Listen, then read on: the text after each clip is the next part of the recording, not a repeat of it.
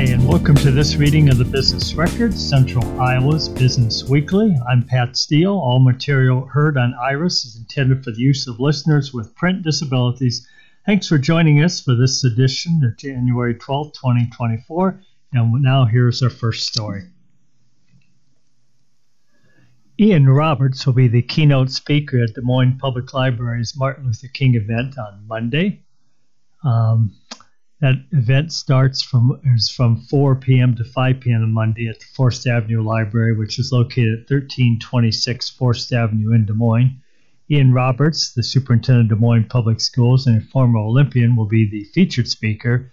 He has more than 20 years of experience in education. The after-school arts program will be leading a collaborative art project that Georgia can participate in to celebrate Martin Luther King Jr. After introductions by the Friends of the Forest Avenue Library, Roberts will speak, followed by a question and answer session. Refreshments will be provided courtesy of the Forest Avenue Library Brick Fund. All ages are invited to attend the program, which will be held in the children's area of the Forest Avenue Library. Elsewhere in the Business Record, patience was the key in WB Realty's acquisition of Wells Fargo property. Realty owners firm said about the deal, "We just waited." Kathy Bolton of the Business Record is the author of this article. For several months in 2023, Ryan Wilderstein thought he was out of contention to buy a West Des Moines office building that Wells Fargo was selling at a heavily discounted price.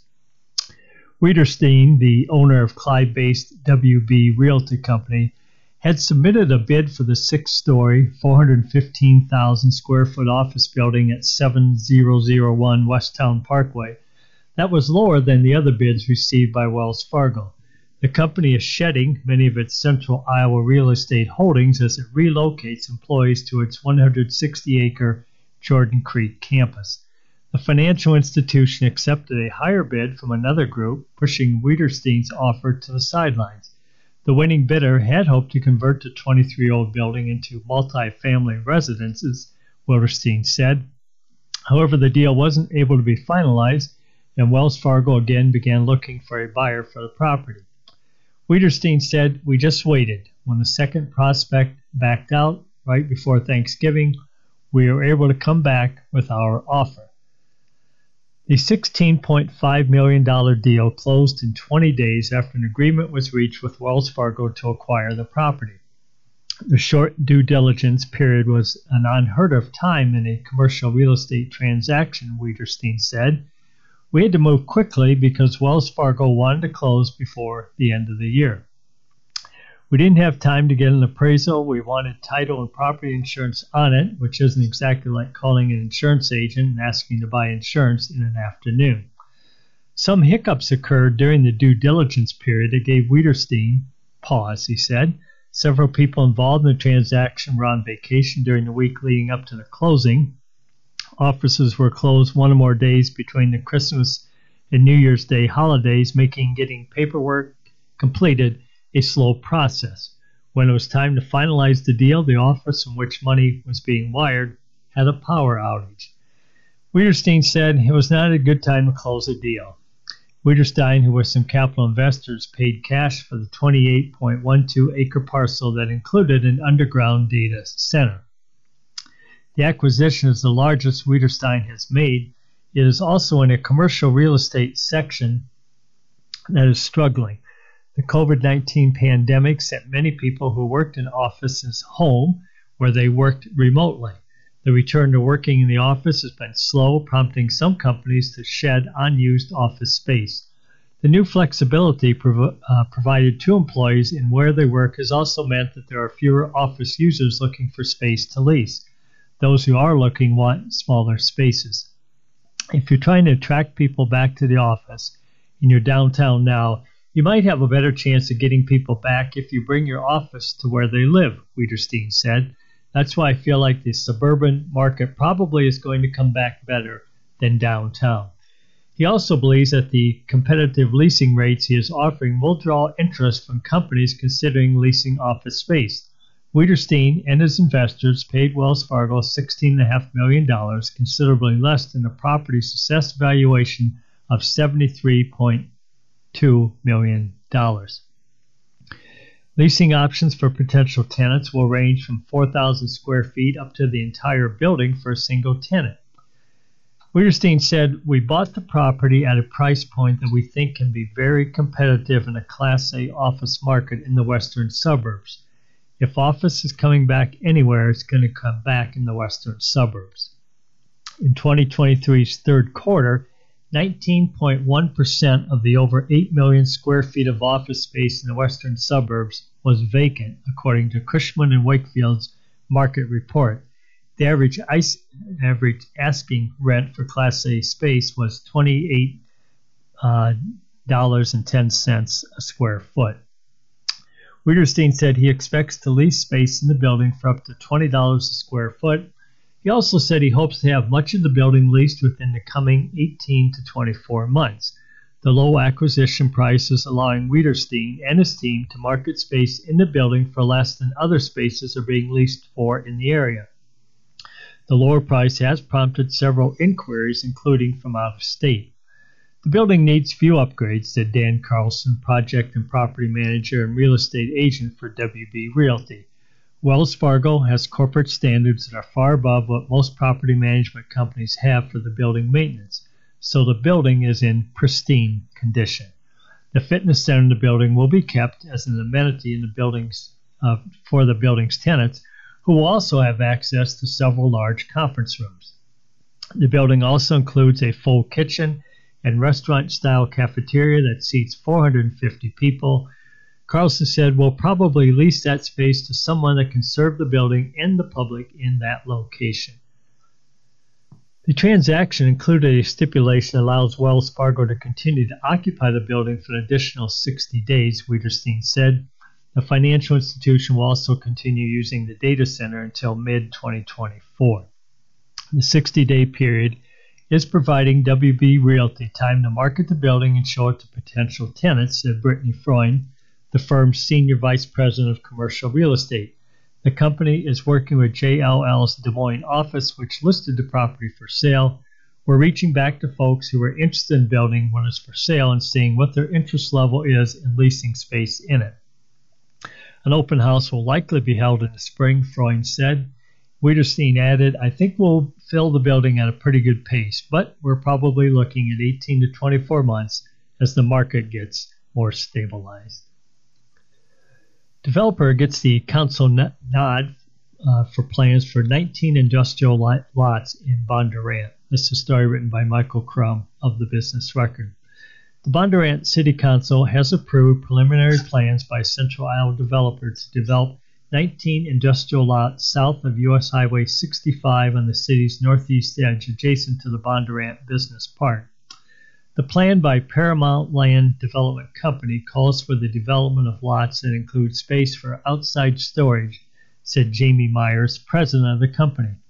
Myers said that Paramount, which developed the Bondurant Business Park, purchased the nearly 80 acres of land a couple of years ago. It was still farmed up until this fall. Excavation for road extensions and sewer work will begin this spring. According to city documents, the new development will include lots ranging in size from about 0.8 acres to more than 8.5 acres. It's that flexibility that makes the site attractive for development, Myers said. He said the initial plan is to do a build-to-suit for a company. If that's what the company wants to do, we leave it open. If they would like to buy and build their own, that's fine, but if they'd rather lease the facility, then we'll work with our architects and engineers to design a building that suits their needs and build it for them and lease it over a 10-year period or something with an option to renew. The property's location and the size of the lots makes it attractive for companies that need storage for equipment and supplies.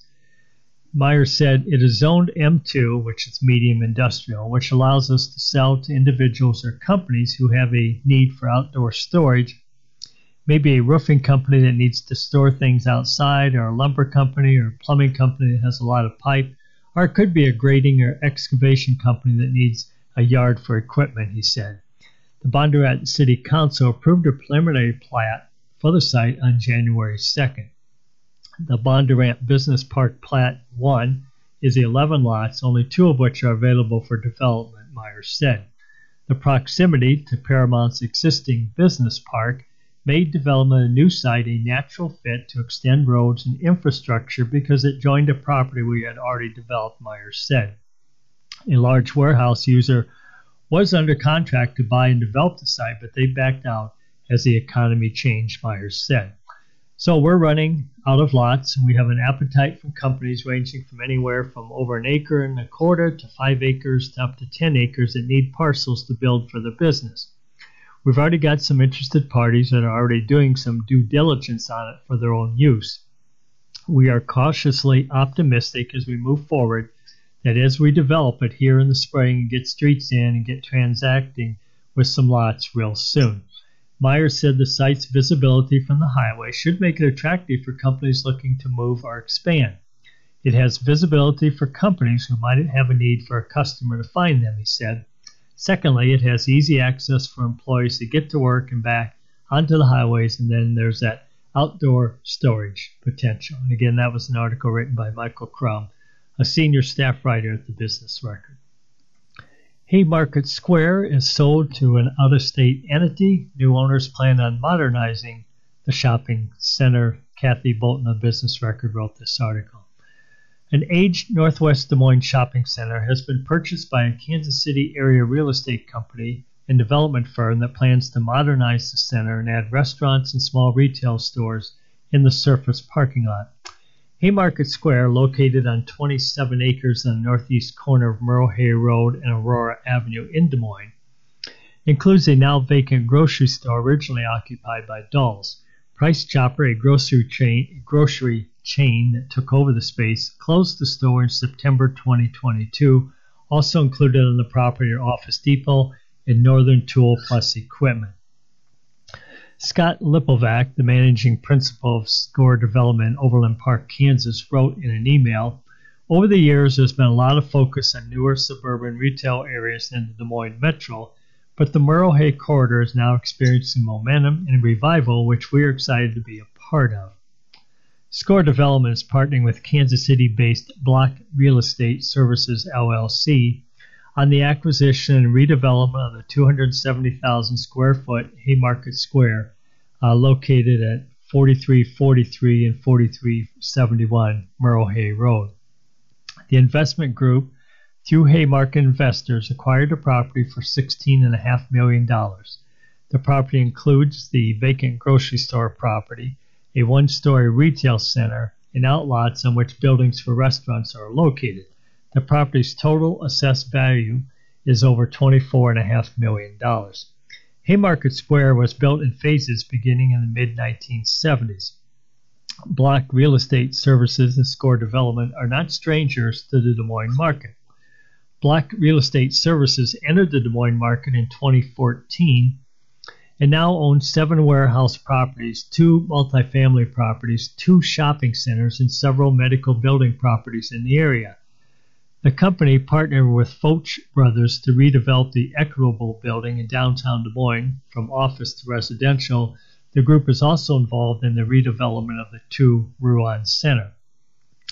Aaron Mesmer, Executive Vice President, Development and Acquisition for Block Real Estate, said in an email, "We really found Des Moines to be a strong market with great people. Both Block Real Estate Services and Score Development are involved in the redevelopment of West Town Center, which is located on 22nd Street in West Des Moines." Lipovac wrote in an email, "We see a lot of resemblance between the 2 centers. The West Town Center, which is anchored by Floor and Decor, has undergone a multi-million facelift, and many of its previously empty storefronts have been filled." Lipovac wrote that a similar renovation is planned at Haymarket Square. Plans include modernizing the center to create a more vibrant shopping atmosphere by adding new retail and restaurant buildings to an oversized parking field. In addition, the groups hope to bring new tenants to the center, which is about 1/4 of a mile north of Merle Hay Mall. There are plenty of things that we can change about a property, but most important to us is what we cannot change about a property, such as population density, traffic counts, and interstate access, Lipovac said. The Merle Hay corridor and Haymarket Square check all those boxes, which is what attracted us to this opportunity. Hubble Realty Company will manage the Haymarket Square property for block real estate and SCORE development. And once again, Kathy Bolton, the Business Record, wrote that article. Springfield Plastics presents John Studdard Cancer Center with a $27,000 plus donation. Springfield Plastics, a plastic pipe manufacturer based in Iowa and Illinois, has donated more than $27,000 to the John Stoddard Cancer Center in Des Moines through its Drain for the Cure fundraiser, marking the second consecutive year of support. The funds will aid the young adult cancer program at the healthcare facility designed to address the unique needs of cancer patients ages 15 to 39 and improve their survival rates. Springfield's Drain for the Cure initiative has donated over $850,000 to cancer research since its inception 10 years ago. The American Civil Liberties Union of Iowa announces the Mannheimer Youth Advocacy Award winners, and they are Haley Bonds, 17 years old from Urbandale, and Gemma Block, 18 years old from Ankeny, have been honored with the ACLU's Robert Mannheimer Youth Advocacy Award. The Mannheimer Award, named in tribute to Des Moines attorney and civil liberties advocate Robert Mannheimer, gives a $500 cash prize to young Iowans demonstrating passion for civil advocacy. Both recipients, actively involved in student-led advocacy groups, orchestrated student walkouts against Senate File 496, a law that prohibits most books depicting sex acts in grades K through 12 and restricts materials referring to gender identity and sexual orientation in grades K through 6. Key provisions of the law were recently blocked by a federal judge. The United States Department of Agriculture is accepting applications for climate change fellowships in Iowa. The USDA division is recruiting 2 climate change fellows in Iowa to address a surge in applications from farmers and rural businesses seeking funding for clean energy projects through the Rural Energy for America program, which the acronym is REAP. These positions, funded by the Federal Inflation Reduction Act, aim to support farmers expanding their use of clean energy, with a total of 40 fellows being hired nationwide. Initial appointments may extend up to 2 years. Conference for musicians and industry professionals is set for January 20th. The Des Moines Music Coalition has announced Music University, an annual conference and showcase for Iowa's music professionals, will be held on January 20th at XAXBK Live, a half-day event co-hosted by the Des Moines Music Coalition and X8K Live. Will feature industry panels on topics such as touring, building fan bases, artist incubators, career paths for non-musicians, and strengthening the Des Moines music scene.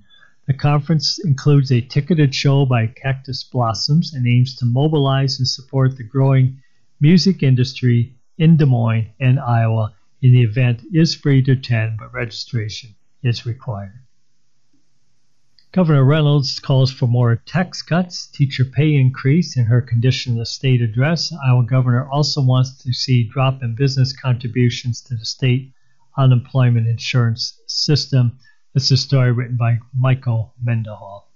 Iowa Governor Kim Reynolds is urging state lawmakers to enact more income tax cuts this year, reduce unemployment insurance payments for businesses, and increase teacher starting pay by 50%. Reynolds made her latest policy pitches Tuesday night during her annual Condition of the State address to members of the General Assembly at the State Capitol building. The governor is calling for legislation that would lower the state's personal income tax rate to a flat 3.65% to go into effect this year, and further reduce the rate to 3.5% in 2025.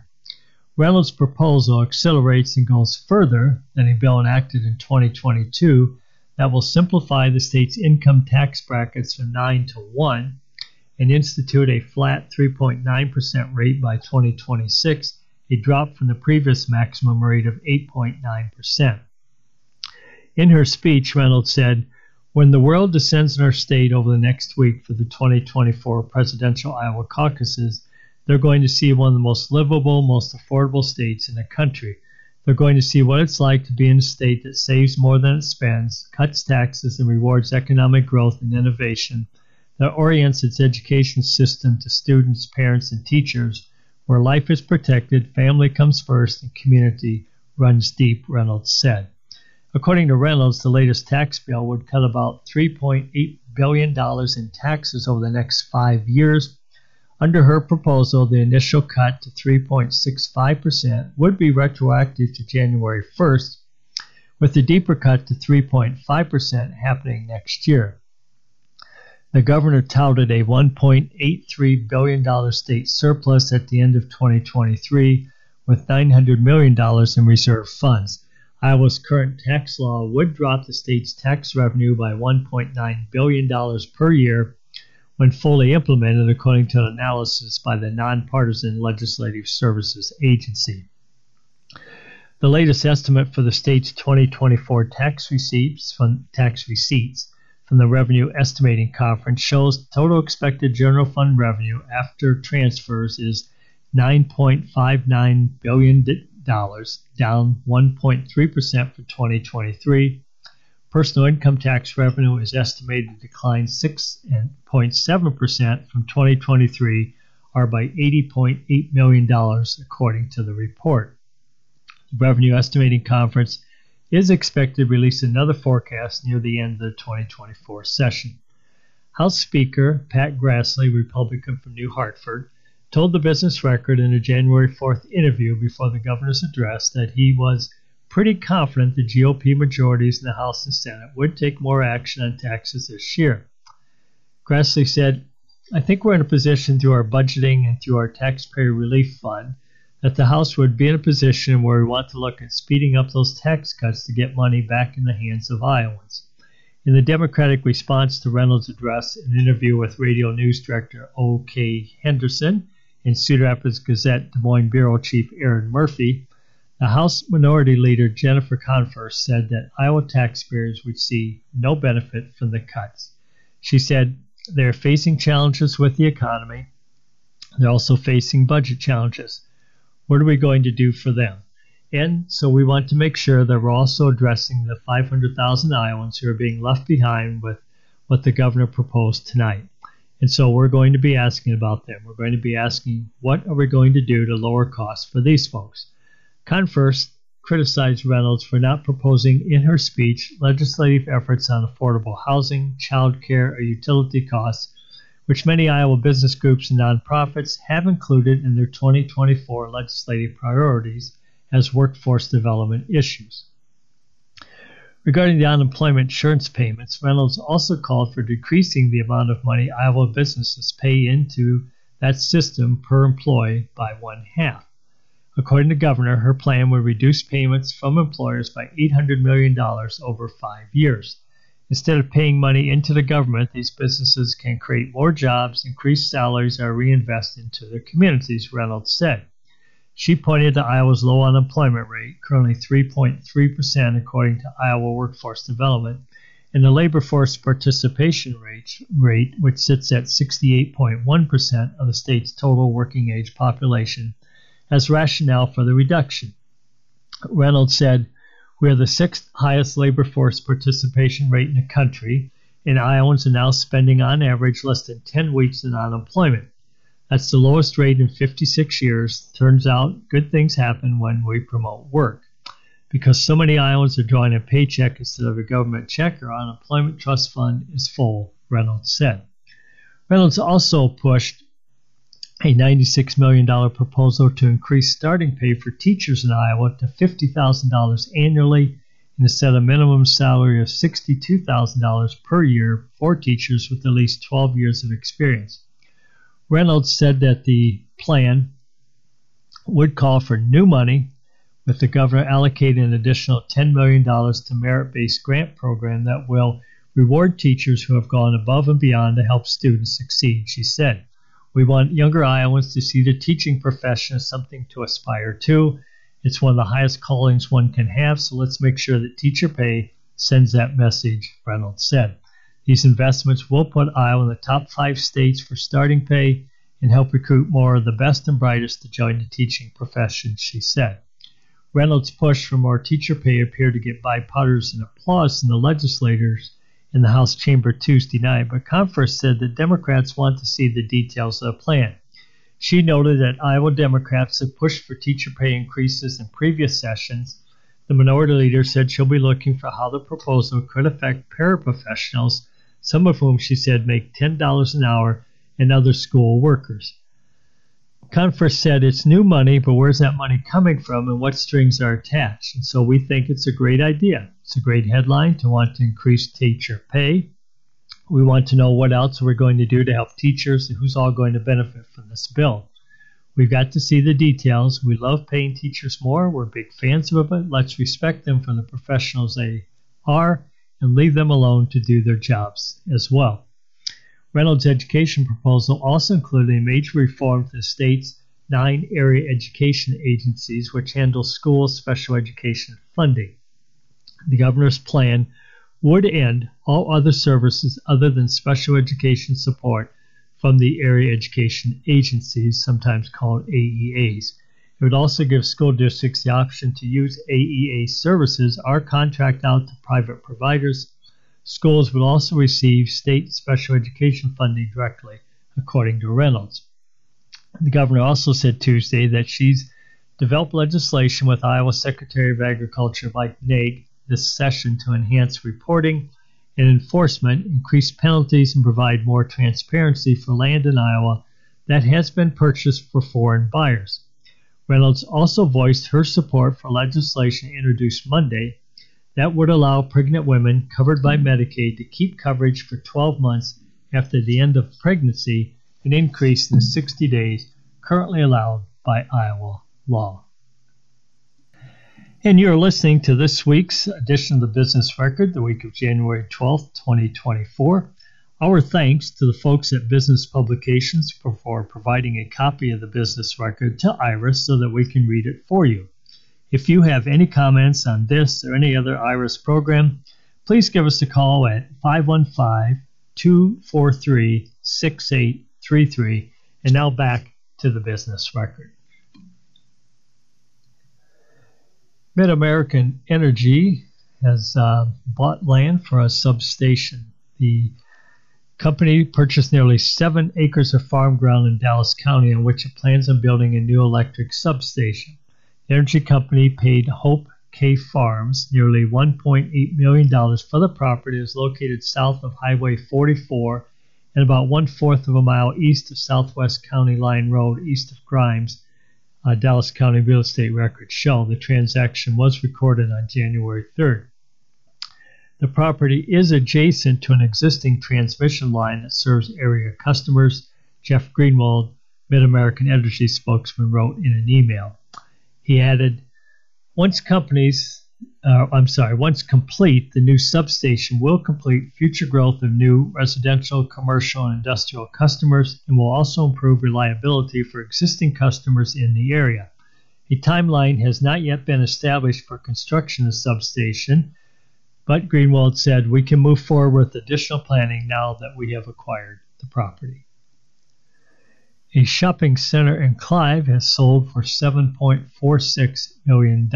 Kathy Bolton of the Business Record authored this article. A strip shopping center in Clive that once included Babies R Us and Joann's Fabric Store has been sold, Polk County real estate records show. University Park Properties, located in Clive, paid WSO University Park, Iowa, $7.46 million for the property located on University Avenue in Clive. The property includes a 110,000 square foot shopping center that was built in 1989. In the past decade, the center has lost many of its tenants. Between 2007 and 2010, the property, which includes 17 acres, was valued at between $13.5 million to $13.68 million. Since then, the property's value has fallen by more than $9 million. In 2023, the property's value was $5.2 million. The transaction was recorded on January 3rd. In other real estate news, McCoy at 8035 LLC, located in Clive, paid Batra Hospitality Group $5.89 million for property on Hickman Road in Clive. The property's owners, Jason Grove and Tina Smothers, plan on converting the former 115-room hotel to apartment units. The property is valued at $2.3 million. Anderson 4, which is located in Urbandale, paid Landmark Realty Group $1.7 million for property at 3601 and 3611 109th Street. The transaction also includes the sale of undeveloped property to the immediate north.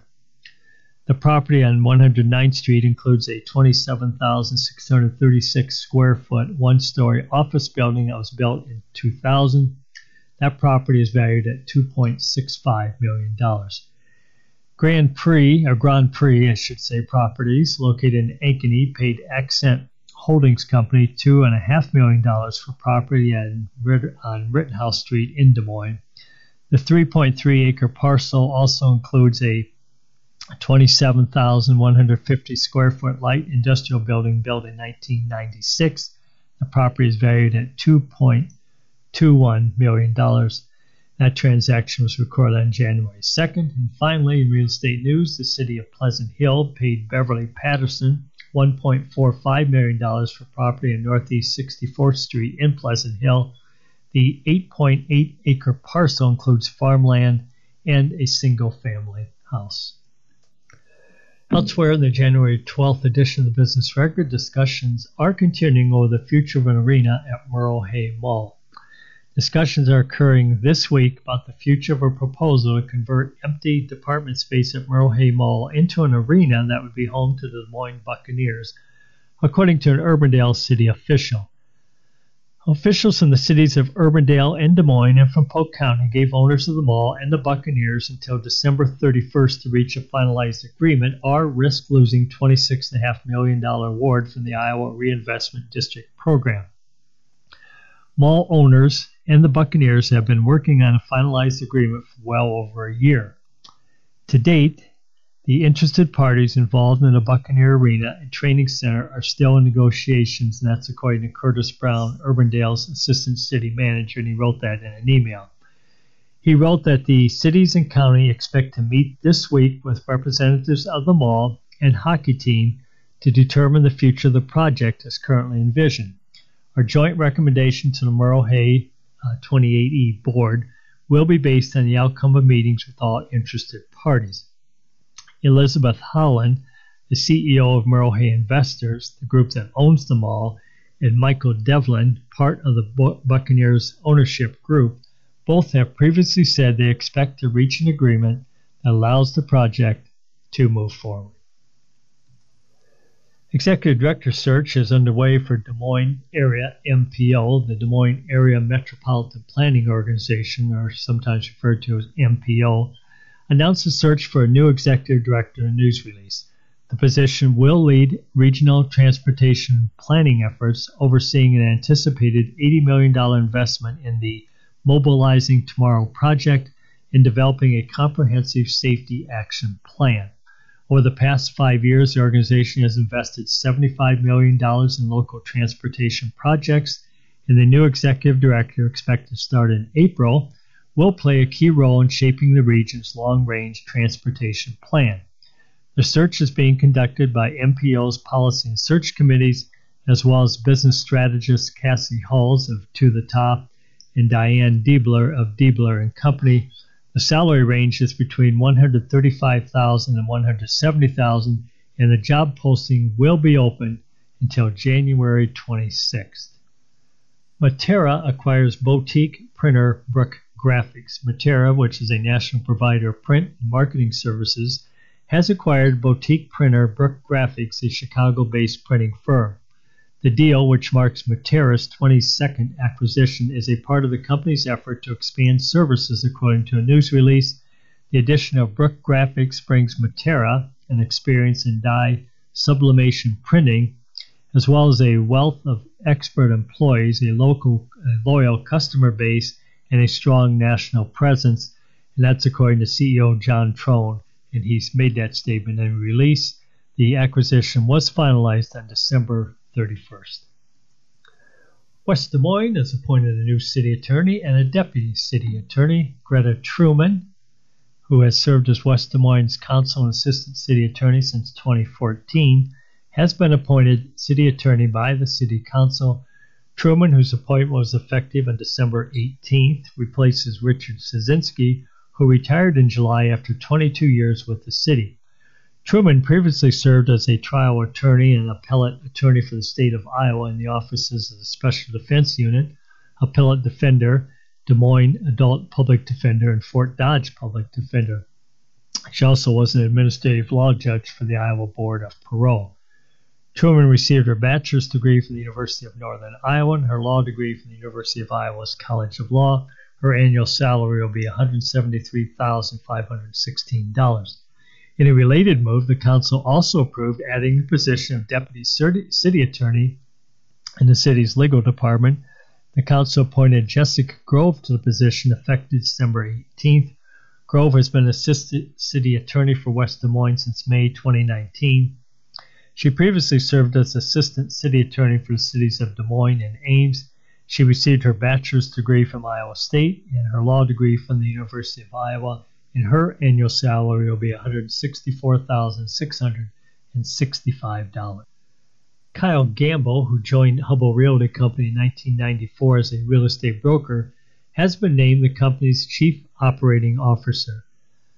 The new position is in addition to Gamble's role as executive vice president, a position he was appointed to in 2021. Gamble has also been manager of the former CBRE Hubble Commercial Division. Gamble, whose appointment was effective on January 1st, will lead the West Des Moines-based Hubble Realty's operational and strategic initiatives, as well as oversee its 16 operating units. Rick Tollickson will continue to operate as Hubble's president and CEO, a position he's held since 2004. In other related news, Joe Petrosonic was named Executive Vice President of Construction, Building Development, and Management.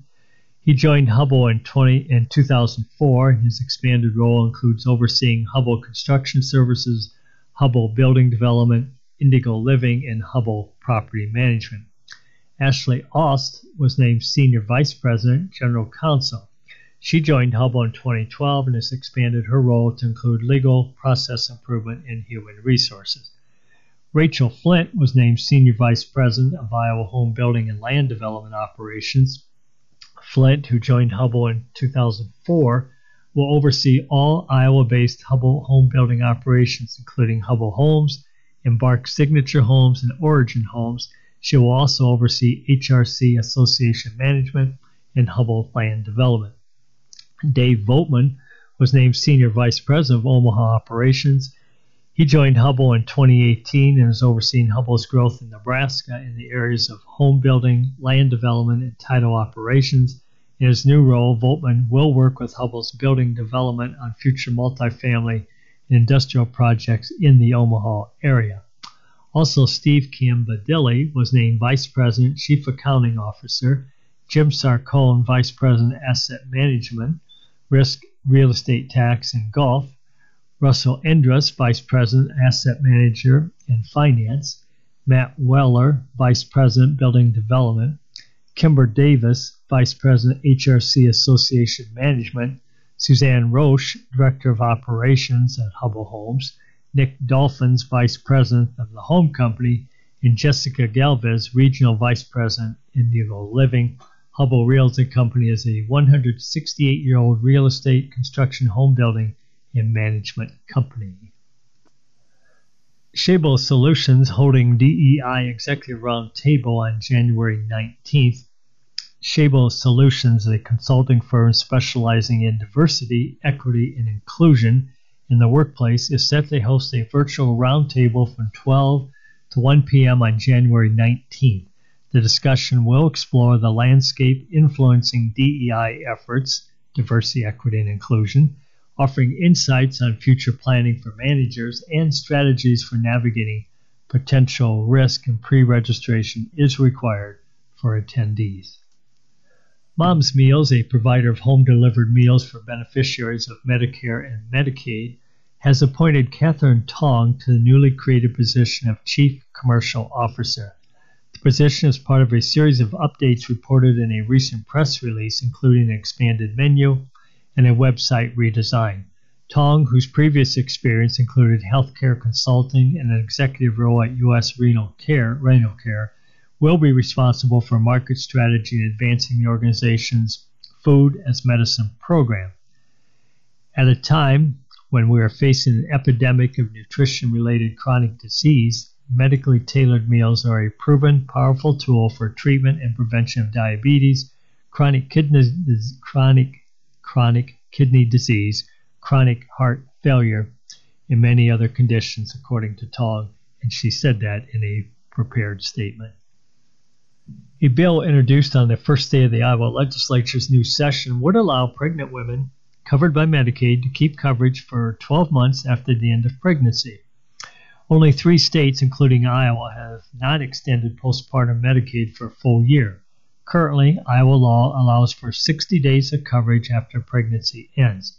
Advocates say longer coverage would help thousands of women annually to manage postpartum complications and other issues. Similar legislation has advanced in recent years but has never made it to Iowa Governor Kim Reynolds' desk. No hearing date was immediately set for House Study Bill 500. April Schmaltz has been named the CEO and president of Delta Dental of Iowa, the company announced. The announcement comes after completion of a national search. Schmaltz replaces Jeff Russell, who left the company in May to become president and CEO of Blue Cross and Blue Shield of Nebraska. Schmaltz was Dental of Iowa's interim co-CEO and senior vice president of sales and marketing during the national search for a new CEO and president. Rowena Crosby, chair of Delta Dental of Iowa's board, said in a prepared statement, April's strong track record of providing strategic leadership, along with her experience in the healthcare and financial services industries, made her the unanimous choice of the board. Schmaltz's background provides a unique perspective of understanding the needs of members, providers, brokers, and employers. Schmaltz has worked at Delta Dental of Iowa since 2014, leading sales, marketing, and product development. She has more than 25 years of experience in executive leadership, strategy, and new business growth. Schmaltz has a bachelor's degree from St. Mary's University and a master's of business administration from Iowa State. And now we turn to the Albert Files, and the headline here is Caucus Polls. The Albert Files is a opinion column written by David Albert of the Business Record. And he writes, "Do you read the fine print?" asked my friend KC when I saw him standing inside Jamais Plance's nomadic sculpture in the John and Mary Papajohn Sculpture Park. It seemed an odd question given that the oversized stainless steel letters that form a 25-foot tall depiction of a crouching child are anything but small. Plence has said the letters represent building blocks for the words and ideas that shape events. Nobody reads the fine print, I said. At my age, I have enough trouble reading big print. KC said, I agree, but there's one exception, he said, smiling. What is it, I asked. Political polls. If you read the small print that describes how a poll was conducted and who was interviewed, you can learn a lot. Give me an example, I said. Take the latest Iowa poll, he said, the one that shows 51% of Republican caucus goers say they will back Donald Trump. I said, I find that hard to believe. You're not alone, Casey said. Even Republicans have a hard time believing 51% of their fellow party members are so clueless that they would support an accused criminal, proven liar, and someone facing sexual misconduct allegations for president. And they're probably right, he added. I can't imagine any of my Republican friends thinking that nominating Trump would be anything but a disaster. But that's not what the poll says, he continued, and the Iowa poll has a great track record. Now I'm really confused, I said. What exactly does the poll say? It says that 51% of Republican caucus goers want to nominate Trump, emphasizing the words caucus goers. The thing that most people don't understand is that caucus goers represent fringe factions. It doesn't matter if it's Republicans or Democrats. Historically, the people who attend Iowa's presidential caucuses have always been more radical than their parties as a whole, especially Republicans in recent years. Just look at the last 3 caucus winners, Mike Huckabee, Rick Santorum, and Ted Cruz, he continued. Do you even remember who any of them are? So, I said, where can I find this fine print? It's usually at the end of the news story under a heading that says something like, about this poll. It tells you how and when the poll was conducted and who was interviewed. For the most recent Iowa poll, it says more than 3,700 people were contacted by telephone and narrowed down to a core group of 502 registered voters who said they will definitely or probably attend the 2024 presidential caucuses. If you're a Republican who won't attend a caucus, even if you're undecided about attending a caucus, you don't get asked about Trump or any of the other candidates. You have to say you will definitely or probably attend a caucus to get asked the real poll questions. Why the tight screen, I asked.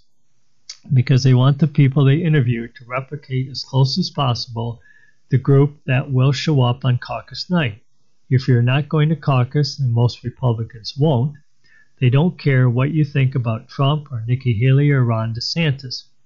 And even those 502 people they interviewed probably aren't as radical as the people who will actually show up caucus night, because it includes people who say they will probably attend a caucus. History shows that most people who say they will probably attend don't actually go. It's the really hardcore people who go to caucuses and pick presidential candidates, he said, as he walked away from the sculpture that made, if not sense, at least a sensible image. And again, that's an opinion column written by David Albert, a columnist for the Business Record. Elsewhere from the January 12th edition of Business Record, lawmakers, business groups outline agendas and predictions for the 2024 session. Iowa lawmakers returned to Capitol Hill in Des Moines on Monday to gavel in the 2024 legislative session with tentative agenda that could have implications for businesses, state income taxes, child care aid, affordable housing, large-scale development, and a host of other issues. In the weeks leading up to the year's session, the Business Record interviewed Iowa House and Senate leadership, covered their public comments in Central Iowa trade organizations and nonprofits, and sat down with business groups to get a sense of what the key debate and policy changes could be. The Business Record then has interviews that they've done with the Iowa House GOP leader. Business groups focus on increasing workforce during the 2024 session. Lawmakers' predictions, priorities for the 2024 session, and 5 topics for Iowa women allies to watch as the legislature convenes. So let's take a look at lawmakers' predictions and priorities for the 2024 session. It's a focus on taxes, child care, and large-scale development. And Mike Mendenhall of the Business Record wrote this article. Iowa lawmakers returned to Des Moines to start the 2024 legislative session. Republicans will almost certainly drive the agenda as they maintain their supermajority hold on both chambers and the governor's office, while Democratic leaders say they will continue to push their own priorities and not are just up there to vote no. The Business Record spoke with lawmakers and covered their comments in the Central Iowa business organizations. And the following are compilations of these interviews. First up is Representative Megan Jones, a Republican from Sioux Rapids. She said the biggest issue she faces while trying to gain support from her GOP colleagues to make more state child care available is explaining what modern child care is like. It seems so simple, right? These are the people who watch their kids, so much more than that. It crushes my mama heart every time I hear one of my colleagues say, well, lifeguards watch 20 kids at a time, why can't these child care providers? It's a totally different job. You can't just compare those professions. Jones said this during a panel discussion December 14th at the United Way of Central Iowa's annual Legislative Advocacy Agenda event. It's a different skill set. The District 6 Republican who chairs the Iowa House Administrative Rules Review Committee introduced several pieces of legislation during the 2023 session aimed at Iowa's child care ecosystem, which many Iowa business groups consider a key factor in workforce development. During the United Way panel discussion, Jones appeared ready to make another push. One bill she proposed would permanently extend a COVID-19 pandemic-era rule that allows centers to receive state child care assistance reimbursement based on enrollment numbers and not be penalized for child absences. According to Dave Stone, United Way of Central Iowa advocacy officer, The state currently allows a child care center 6 absences per month before state reimbursement payments are reduced. Jones said after COVID-19 rules expired, she spoke with the director of a child care center in her House district who was spending hours counting sick leave for toddlers in order to comply with the reimbursement program. Jones said, "We definitely need to reevaluate that program. It worked well during COVID. Let's learn from what we all went through," Jones said. She also has introduced legislation that would extend an Iowa Department of Health and Human Services pilot program that automatically enrolls child care centers for state assistance. Jones, a mother of 5 school-aged children, said her household, which includes 2 working parents, relies on child care. Jones said she supports more infrastructure grants to expand child care centers, particularly in rural and small communities. "But we can't expand if we don't have workers there," Jones said, "and so we do need to make their wages more competitive." According to United Way, 76% of Iowa households with children younger than 6 years old have all available parents working, and the average child care cost per month is $1,122. During the 2023 session, the legislature raised the income threshold for families to qualify for child care assistance to 160% of the federal poverty level. That's up from 145%. Iowa lawmakers also increased the reimbursement rate to child care centers last year by 7%, but Child and Families of Iowa CEO Janice Lane, who appeared on the United Way panel with Jones, said that the rate is still too low for child care facilities to pay workers a livable wage, offer advancement opportunities, and effectively compete with other industries for workers. The average child care worker in the state makes $10.76 per hour, according to United Way. Jones has also supported legislation to exempt child care workers from paying state income tax. They don't make a lot of money anyway, but whatever tax she would stop collecting from them is going to mean the absolute world to them, Jones said.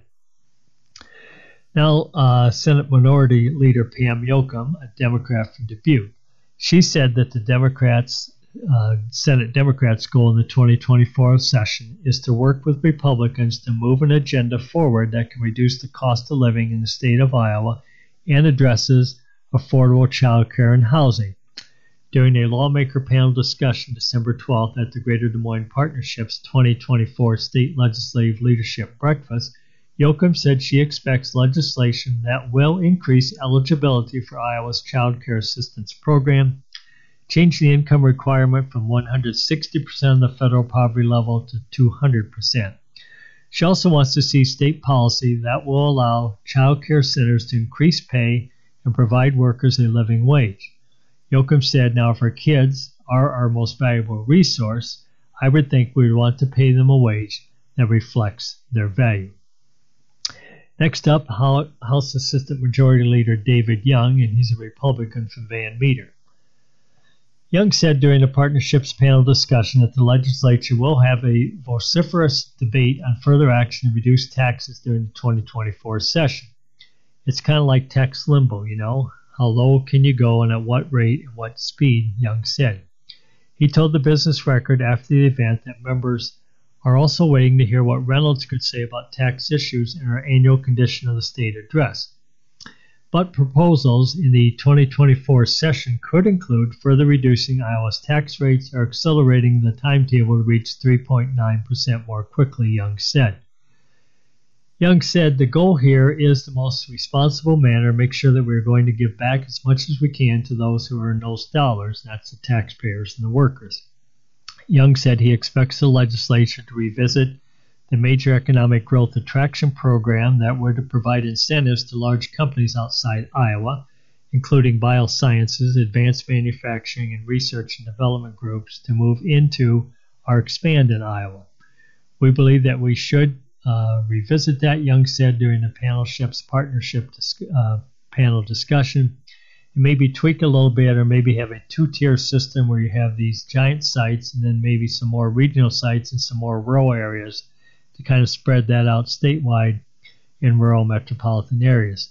The program would provide state support to projects that would develop 250-acre plus sites and bring in $1 billion in investments so we can take advantage of the workforce that's out there that is wanting to work and match them with those skills and apprenticeships, a lot of jobs that are out there that we need to fill, Young said. And finally, from House Minority Leader Jennifer Conference, a Democrat from Windsor Heights, she said that the Iowa House Democrats have a proactive agenda for the 2024 legislative session, and her minority party is not just up there to vote no.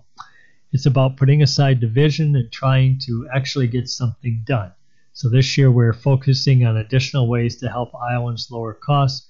We think it's a big problem, one that takes more than one solution.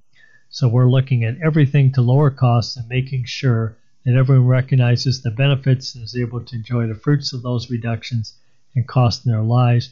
She said the Democrats in the Iowa House have introduced legislation to expand a first-time home buyers assistance program, as well as a grant program to help people invest and remain in their homes. Conference said this during an event that she was uncertain if the Republican majority would take up the bills. The GOP currently holds a 64 to 36-seat majority over Democrats in the House, and according to Conference, Iowa will need 25,000 new housing units in Iowa by 2030 across rural, urban, and suburban communities. A lot of those expenses are so high that people can't afford them, but when you put them out over the course of a grant program, we can help people knock down those costs, get new windows, get a new roof, stay in the neighborhood, and keep their home nice, she said. And you've been listening to the January 12th edition of the Business Record here on IRIS, the Iowa Radio Reading Information Service for the Blind and Print Handicapped. I'm Pat Steele, and thank you for sharing your time with IRIS.